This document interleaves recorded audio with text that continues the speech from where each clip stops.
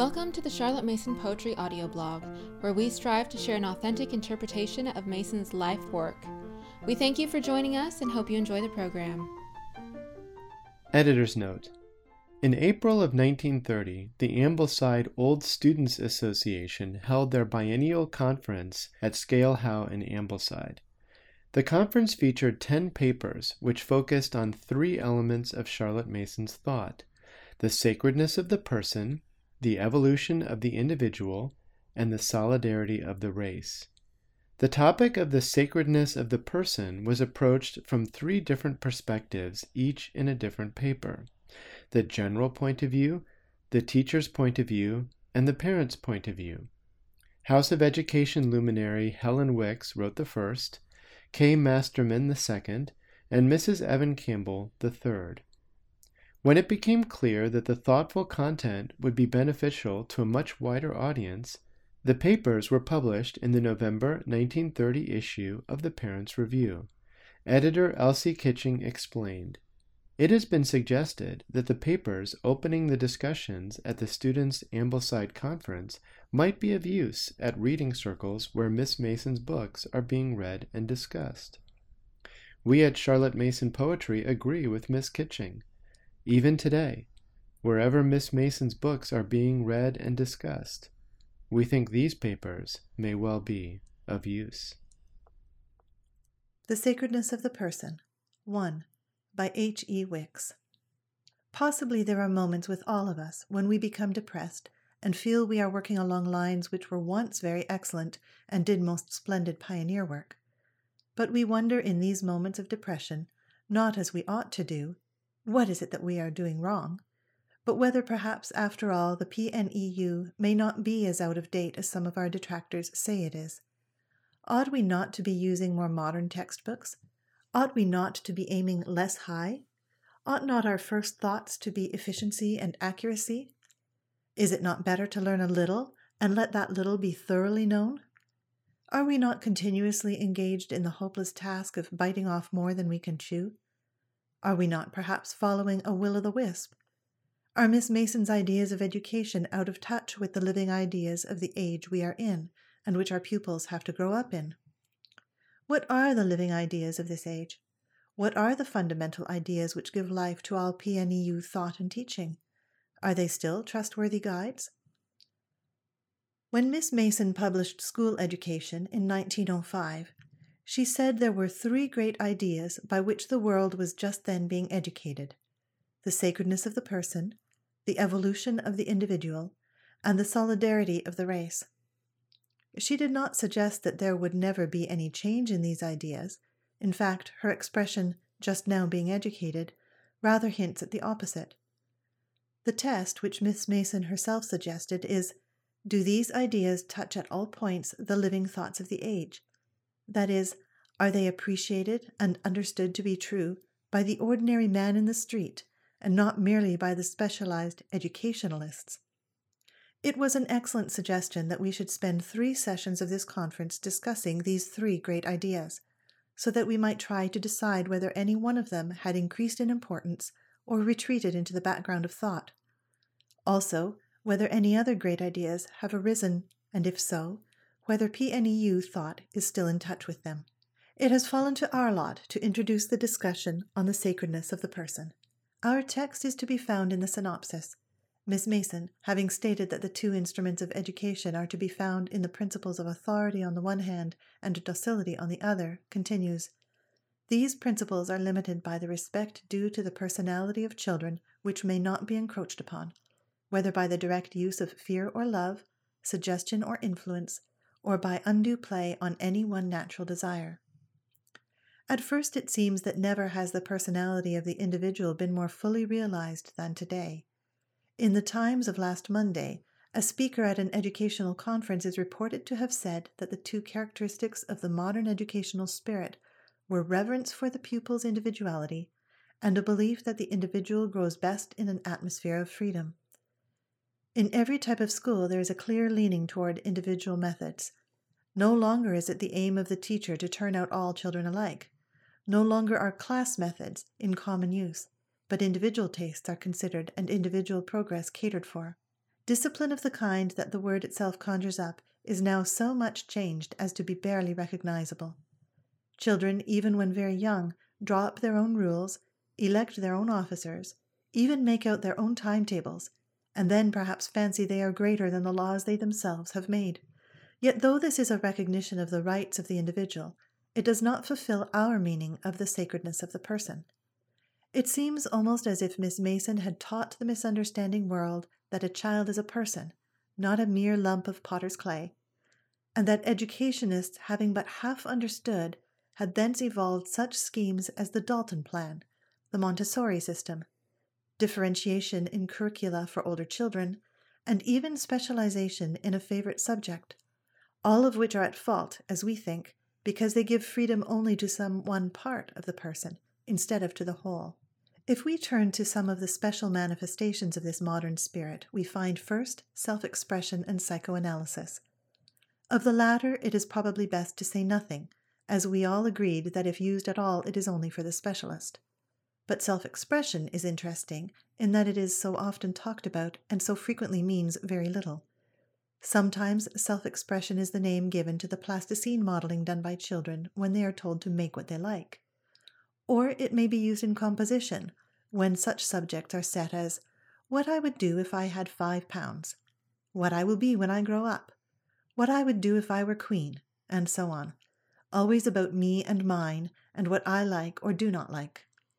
Self-expression focuses the attention on self, and therefore must lead to a certain amount of introspection. That is fatal to all progress, for true education is a continuous going forth of mind.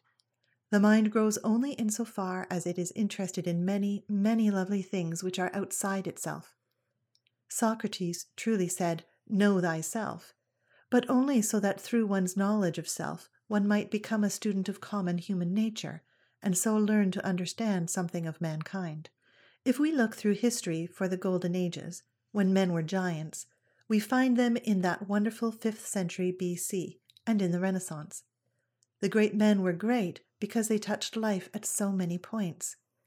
We all know Leonardo, the Superman, who was engineer, inventor, sculptor, poet, painter, and perhaps much else besides.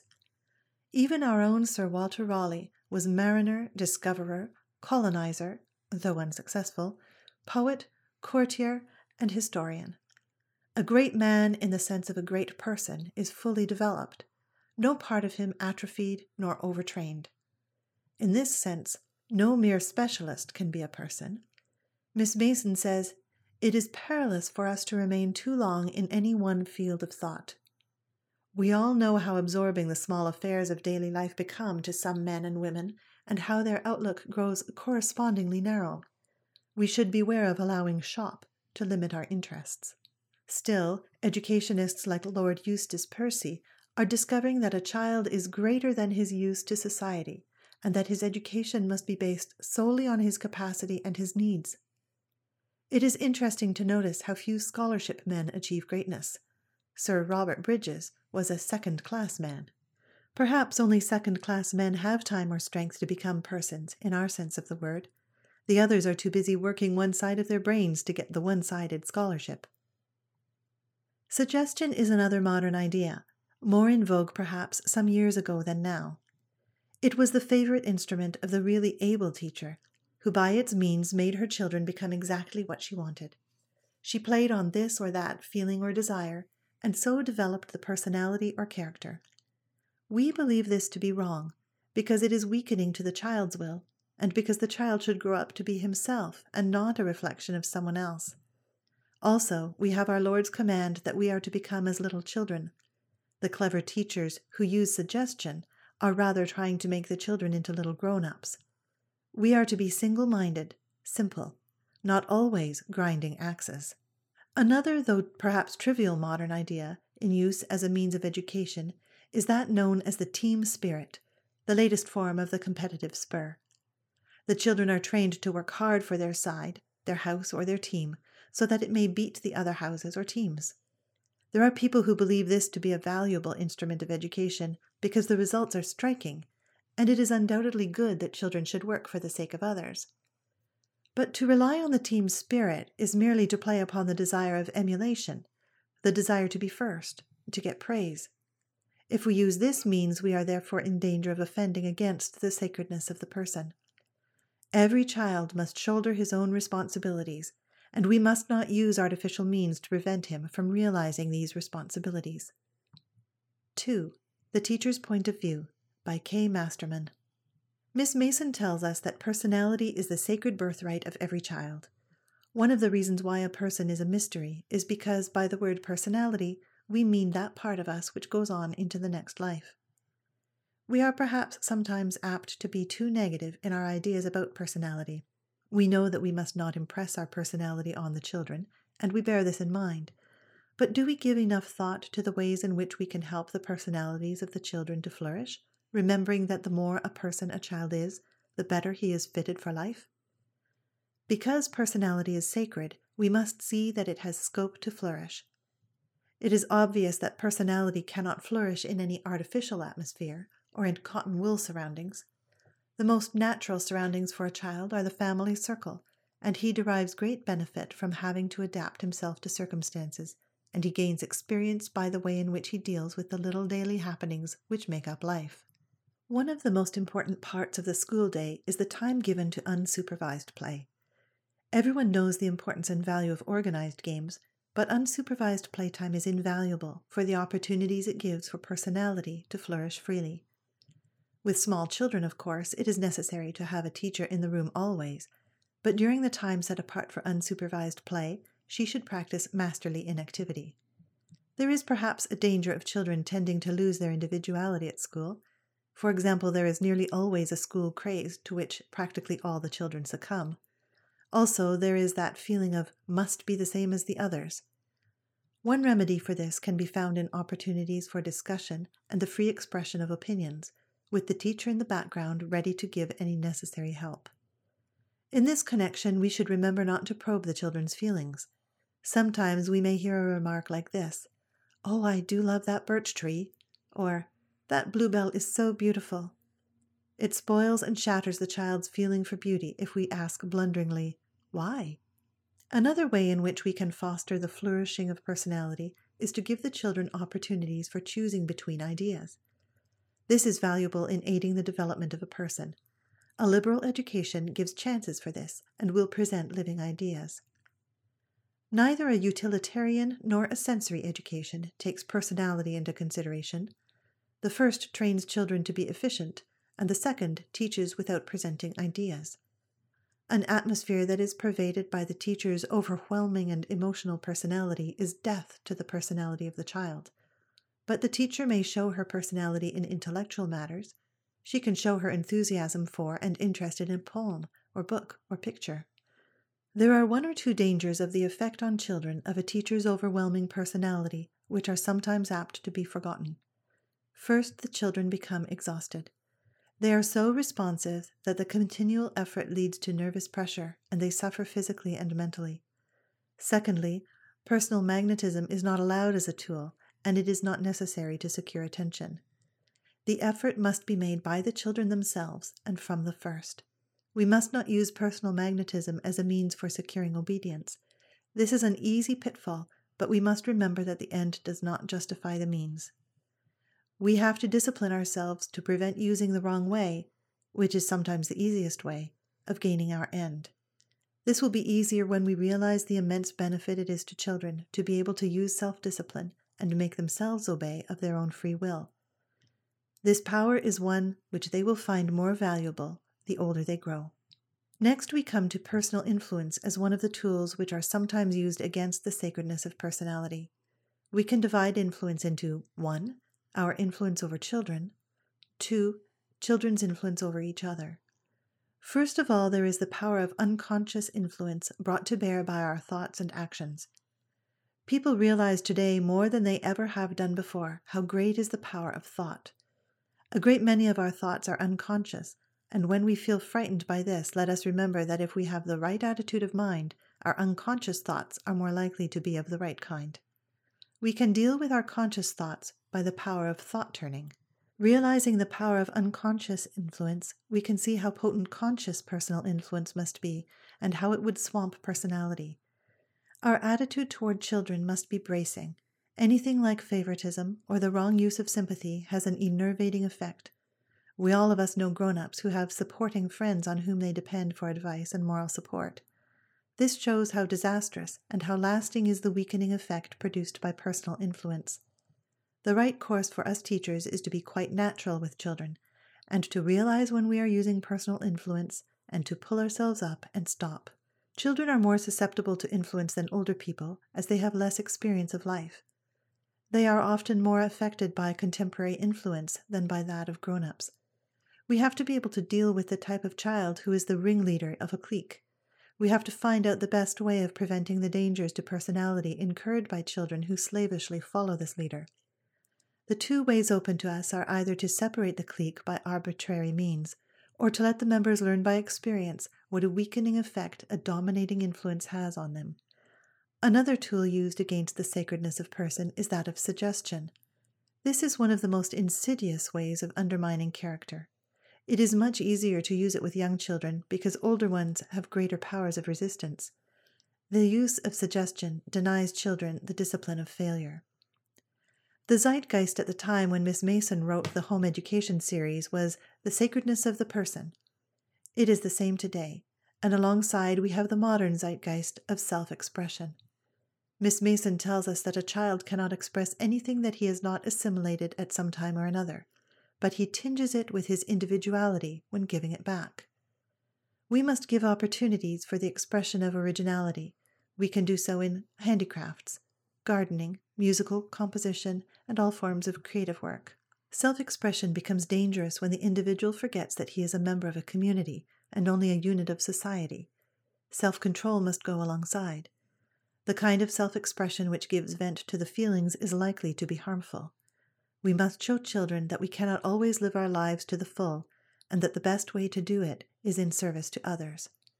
The right kind of discipline used from the start of a child's life should prevent that feeling of revolt against authority that often comes at the age of 17 or 18. Another danger of self-expression is the danger of eccentricity if the child is allowed to develop one talent to the exclusion of other things. Physical offenses against the child's person are of a different sort nowadays from the time of our grandparents. We offend chiefly in this respect if we create an atmosphere of fuss, worry, or hurry. This gives a feeling of physical unrest as well as mental disturbance. Psychology and psychoanalysis are two more currents of thought which bear upon the subject of personality. Miss Mason tells us in the essay that it is indecent to probe the thoughts of the unconscious mind, and here is a warning to us that psychoanalysis should not be used except in very extreme and abnormal cases, and then, of course, always by an expert. We can see that otherwise it would be an attack on personality. Professor James is comforting about psychology. He says, "A teacher's attitude toward a child is concrete and ethical, and a psychologist's is abstract and analytical." If we remember that every child is born with mind complete as well as body, and that he only lacks experience and is not a different kind of being from ourselves, we shall treat him with the respect due to the sacredness of his person and personality. 3. The Home Life Point of View by Mrs. Evan Campbell. I have tried to express myself in the light, and alas also in the darkness, of my own experience. In considering Miss Mason's inspired statement on page 46 of School Education, that psychology is progressive and that education must touch at all points the living thought of the age, I am deeply convinced that we must study the psychology of the day and examine its bearings to the philosophy which we hold, in order that we may not judge without personal and constantly renewed research into the question. This is probably even more necessary for parents than for teachers, who stand to the children rather as guides and fellow students than as the first interpreters of life. The smatterings of psychological knowledge which are all we can come by without real study leads us to fogs and pitfalls. The three conceptions of the age of which Miss Mason speaks, the sacredness of the person, the evolution of the individual, and the solidarity of the race, are becoming ever more widely apprehended. The sacredness of the person is now so generally accepted by modern educationists and parents that in some families restraint and discipline have been almost eliminated, unfortunately sweeping away with them the training in self-control. We are apt to forget that in giving liberty or allowing it, we are not even yet handling the situation, compelling a child to make decisions before his will is strong enough to have the mastery over his wish of the moment, respecting, in fact, his weakness rather than his personality. This is a vast subject. We students are deeply privileged people, as we have been shown the means of setting out to study it. We share with all parents, teachers, and child lovers the longing to help our children, and like them are surely confronted most bitterly often with our own powerlessness. Our hope is in the knowledge that we can help to provide equipment for the work of life, ideas and habits, these being the food and garments of the soul, love and faith its light and air. My experience as a mother has been that I have not had nearly enough faith in my children. I believe, however, that mothers frequently have greater faith than teachers, but that they err more gravely in the matter of influence. In the second chapter of the essay, which for me contains some of Miss Mason's most beautiful writing, she quotes Traherne in considering how a young child comes to possess all his fair surroundings and experiences and to know them for his own. I feel that this thought of the possessions of ideas and memory helps us in the difficult matter of personal influence. Let the idea be in our minds that insofar as children receive our influence, it shall be to them as a possession of their spirit, even if it be one that they discard in their growth. This is a very hard thing, but it has to be faced if we are to avoid the deadly encroachment of one personality upon another. We cannot but influence our children unconsciously, and perhaps there was never a loving mother who did not also consciously use her influence. The whole matter is thorny with snares. The first essential must be faith that the children, with their great powers of spirit, will deal with our influence and, working upon it as the mind works upon ideas, will accept, retain, or reject according to their needs. Teachers who, loving their pupils, identify themselves with their interests, their getting of knowledge and mental growth, have much the same difficulty here as parents. Personally, I feel that we who aim at masterly inactivity must, where we love deeply, ever beware of too much mastery. We are on our guard, but now the thought of our unconscious influence stabs us. It is one of the sharpest sorrows of a mother to see her own failings apparent in the characters of her children. I am not alluding to heredity. I may not take comfort in that direction. Influence and suggestion brought about these disasters.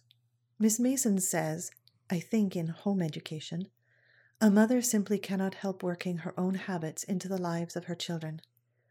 I suppose all we who are concerned with children should free ourselves from efforts to form, to instruct, to urge towards goodness, and, turning to the light, should walk in it, knowing that nothing is hidden. There is also an oblivious influence due to ignorance or selfishness, or to what is often kindly named a forceful personality. It results in the fixations of which the psychologists tell us. It is a thing of darkness which spreads to the mind of a child, causing him to grope and to stumble. Fear clings about it, and superstition, and it may be long before the child affected can acquire enough light, health, and knowledge to break through the fog. If we believe in the evolution of the individual and of the race, respect for the personality of children comes naturally. We shall not want to say, "You're wrong," or "I know what is best," because we are not always sure of this. Instead, we know intuitively that in many instances, the ideas lit in their ardent spirits are nearer to the ideal than are our own, because the race is going forward. Let us now consider the part played by suggestion in this matter. There will be more pitfalls, especially perhaps for the mother, because the poor thing uses it constantly, often completely unconscious that she is doing so. She thought she was just being cautious when she said, "Take care, you'll fall down if you run," or merely stating facts when, on getting onto the train, she declared, "I never could travel with my back," or in a storm, "I can't stand thunder, it makes me come over so queer. My mother was just the same." These are not exaggerated examples of the attitude of mind of millions of mothers, wholly or partly enslaved by fear, even to the extent of undermining the health of their children to the third and fourth generations. Wet feet may have caused many attacks of illness, but would they have done so in all cases if fear had not been suggested? And what small child would dread a first visit to the dentist apart from suggestion? I remember my own experience at 8 years old, about to have adenoids removed, and much interested momentarily in nursing homes and operations until the nurse asked my mother, "Is your little girl nervous at all?" when my knees began obediently to quake. How hot one gets with eagerness that the children we are living for may drive out fear in their generation and replace it by faith. Miss Mason warned us many times of the dangers of suggestion in undermining the will and so leading to weakness, parasitism, or even criminality. But she also gave another status to the term suggestion when she pronounced it synonymous with the initial idea inaugurating a habit. I believe we proceed in accordance with her philosophy when we confine ourselves to this use of suggestion. Surely we may even say that with children under 7 or 8, who are so well served by their senses and so little by their immature judgment, we are using suggestion most of the time. I am helped by trying to suggest only in connection with habits that strengthen the will, such as courage, perseverance, patience, gentleness, truthfulness, neatness, etc., and the bodily habits.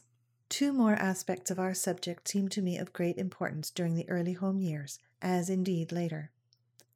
First, concerning the great independence of life and thought now required by our children. The days are gone when our interests, like our patriotism, were narrow and exclusive. Apart from the needs of self-expression and the fulfillment of talents and even genius, we live more and more for others by imagination and sympathy. A danger, however, seems to lie in the possibility that intensity, or ardor of life, should be sacrificed to this expansion. Parents need Miss Mason's warning not to allow every opinion borne on the winds of general information to take the place of principles.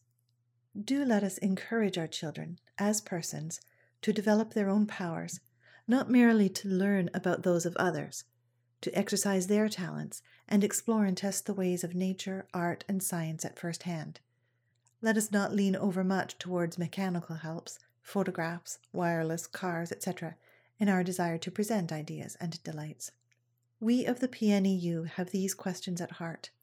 Nevertheless, only active thinking and study will prevent us from confusing the issues at times. Persons can only possess what they themselves take. I believe, too, that if we use influence or suggestion at all strongly in promoting work in nature notebooks, gardening, painting, even singing and practicing in leisure time, we are guilty of encroachment and may turn children right away from joys and fulfillments which we hoped to bring nearer to them. When we have laid before them a feast of opportunities, faith will enable us to wait peacefully till they reach out and take what they need, perhaps at the cost of such effort as will greatly develop their growth. Secondly, from the point of view of home life, there is the influence of brothers and sisters to be remembered. It may be tremendous, and mothers and nurses have to protect many small persons from encroachment. The way of wisdom is hard to find. Too frequently we resort instead to emulation. We cannot altogether dispense with emulation, but its exercise, even in what appears, to the less thoughtful person, only moderation, may be pernicious. We do not need to be reminded of the evils of telling one child that her sister or cousin would never behave like that, etc. The same principle guiding us in controlling all suggestion is again applicable, that it be used to initiate a habit only. I would also strongly urge that we remember to encourage emulation of qualities or achievements, rather than of persons in the family or school circle. In all these questions and problems, faith is surely our greatest need, with the realization that all persons are equipped to deal with reality, and that their equipment is God-given. If you have enjoyed this episode, please leave us a rating or a review on iTunes. Thank you for listening to the Charlotte Mason Poetry audio blog. We hope you enjoyed the program.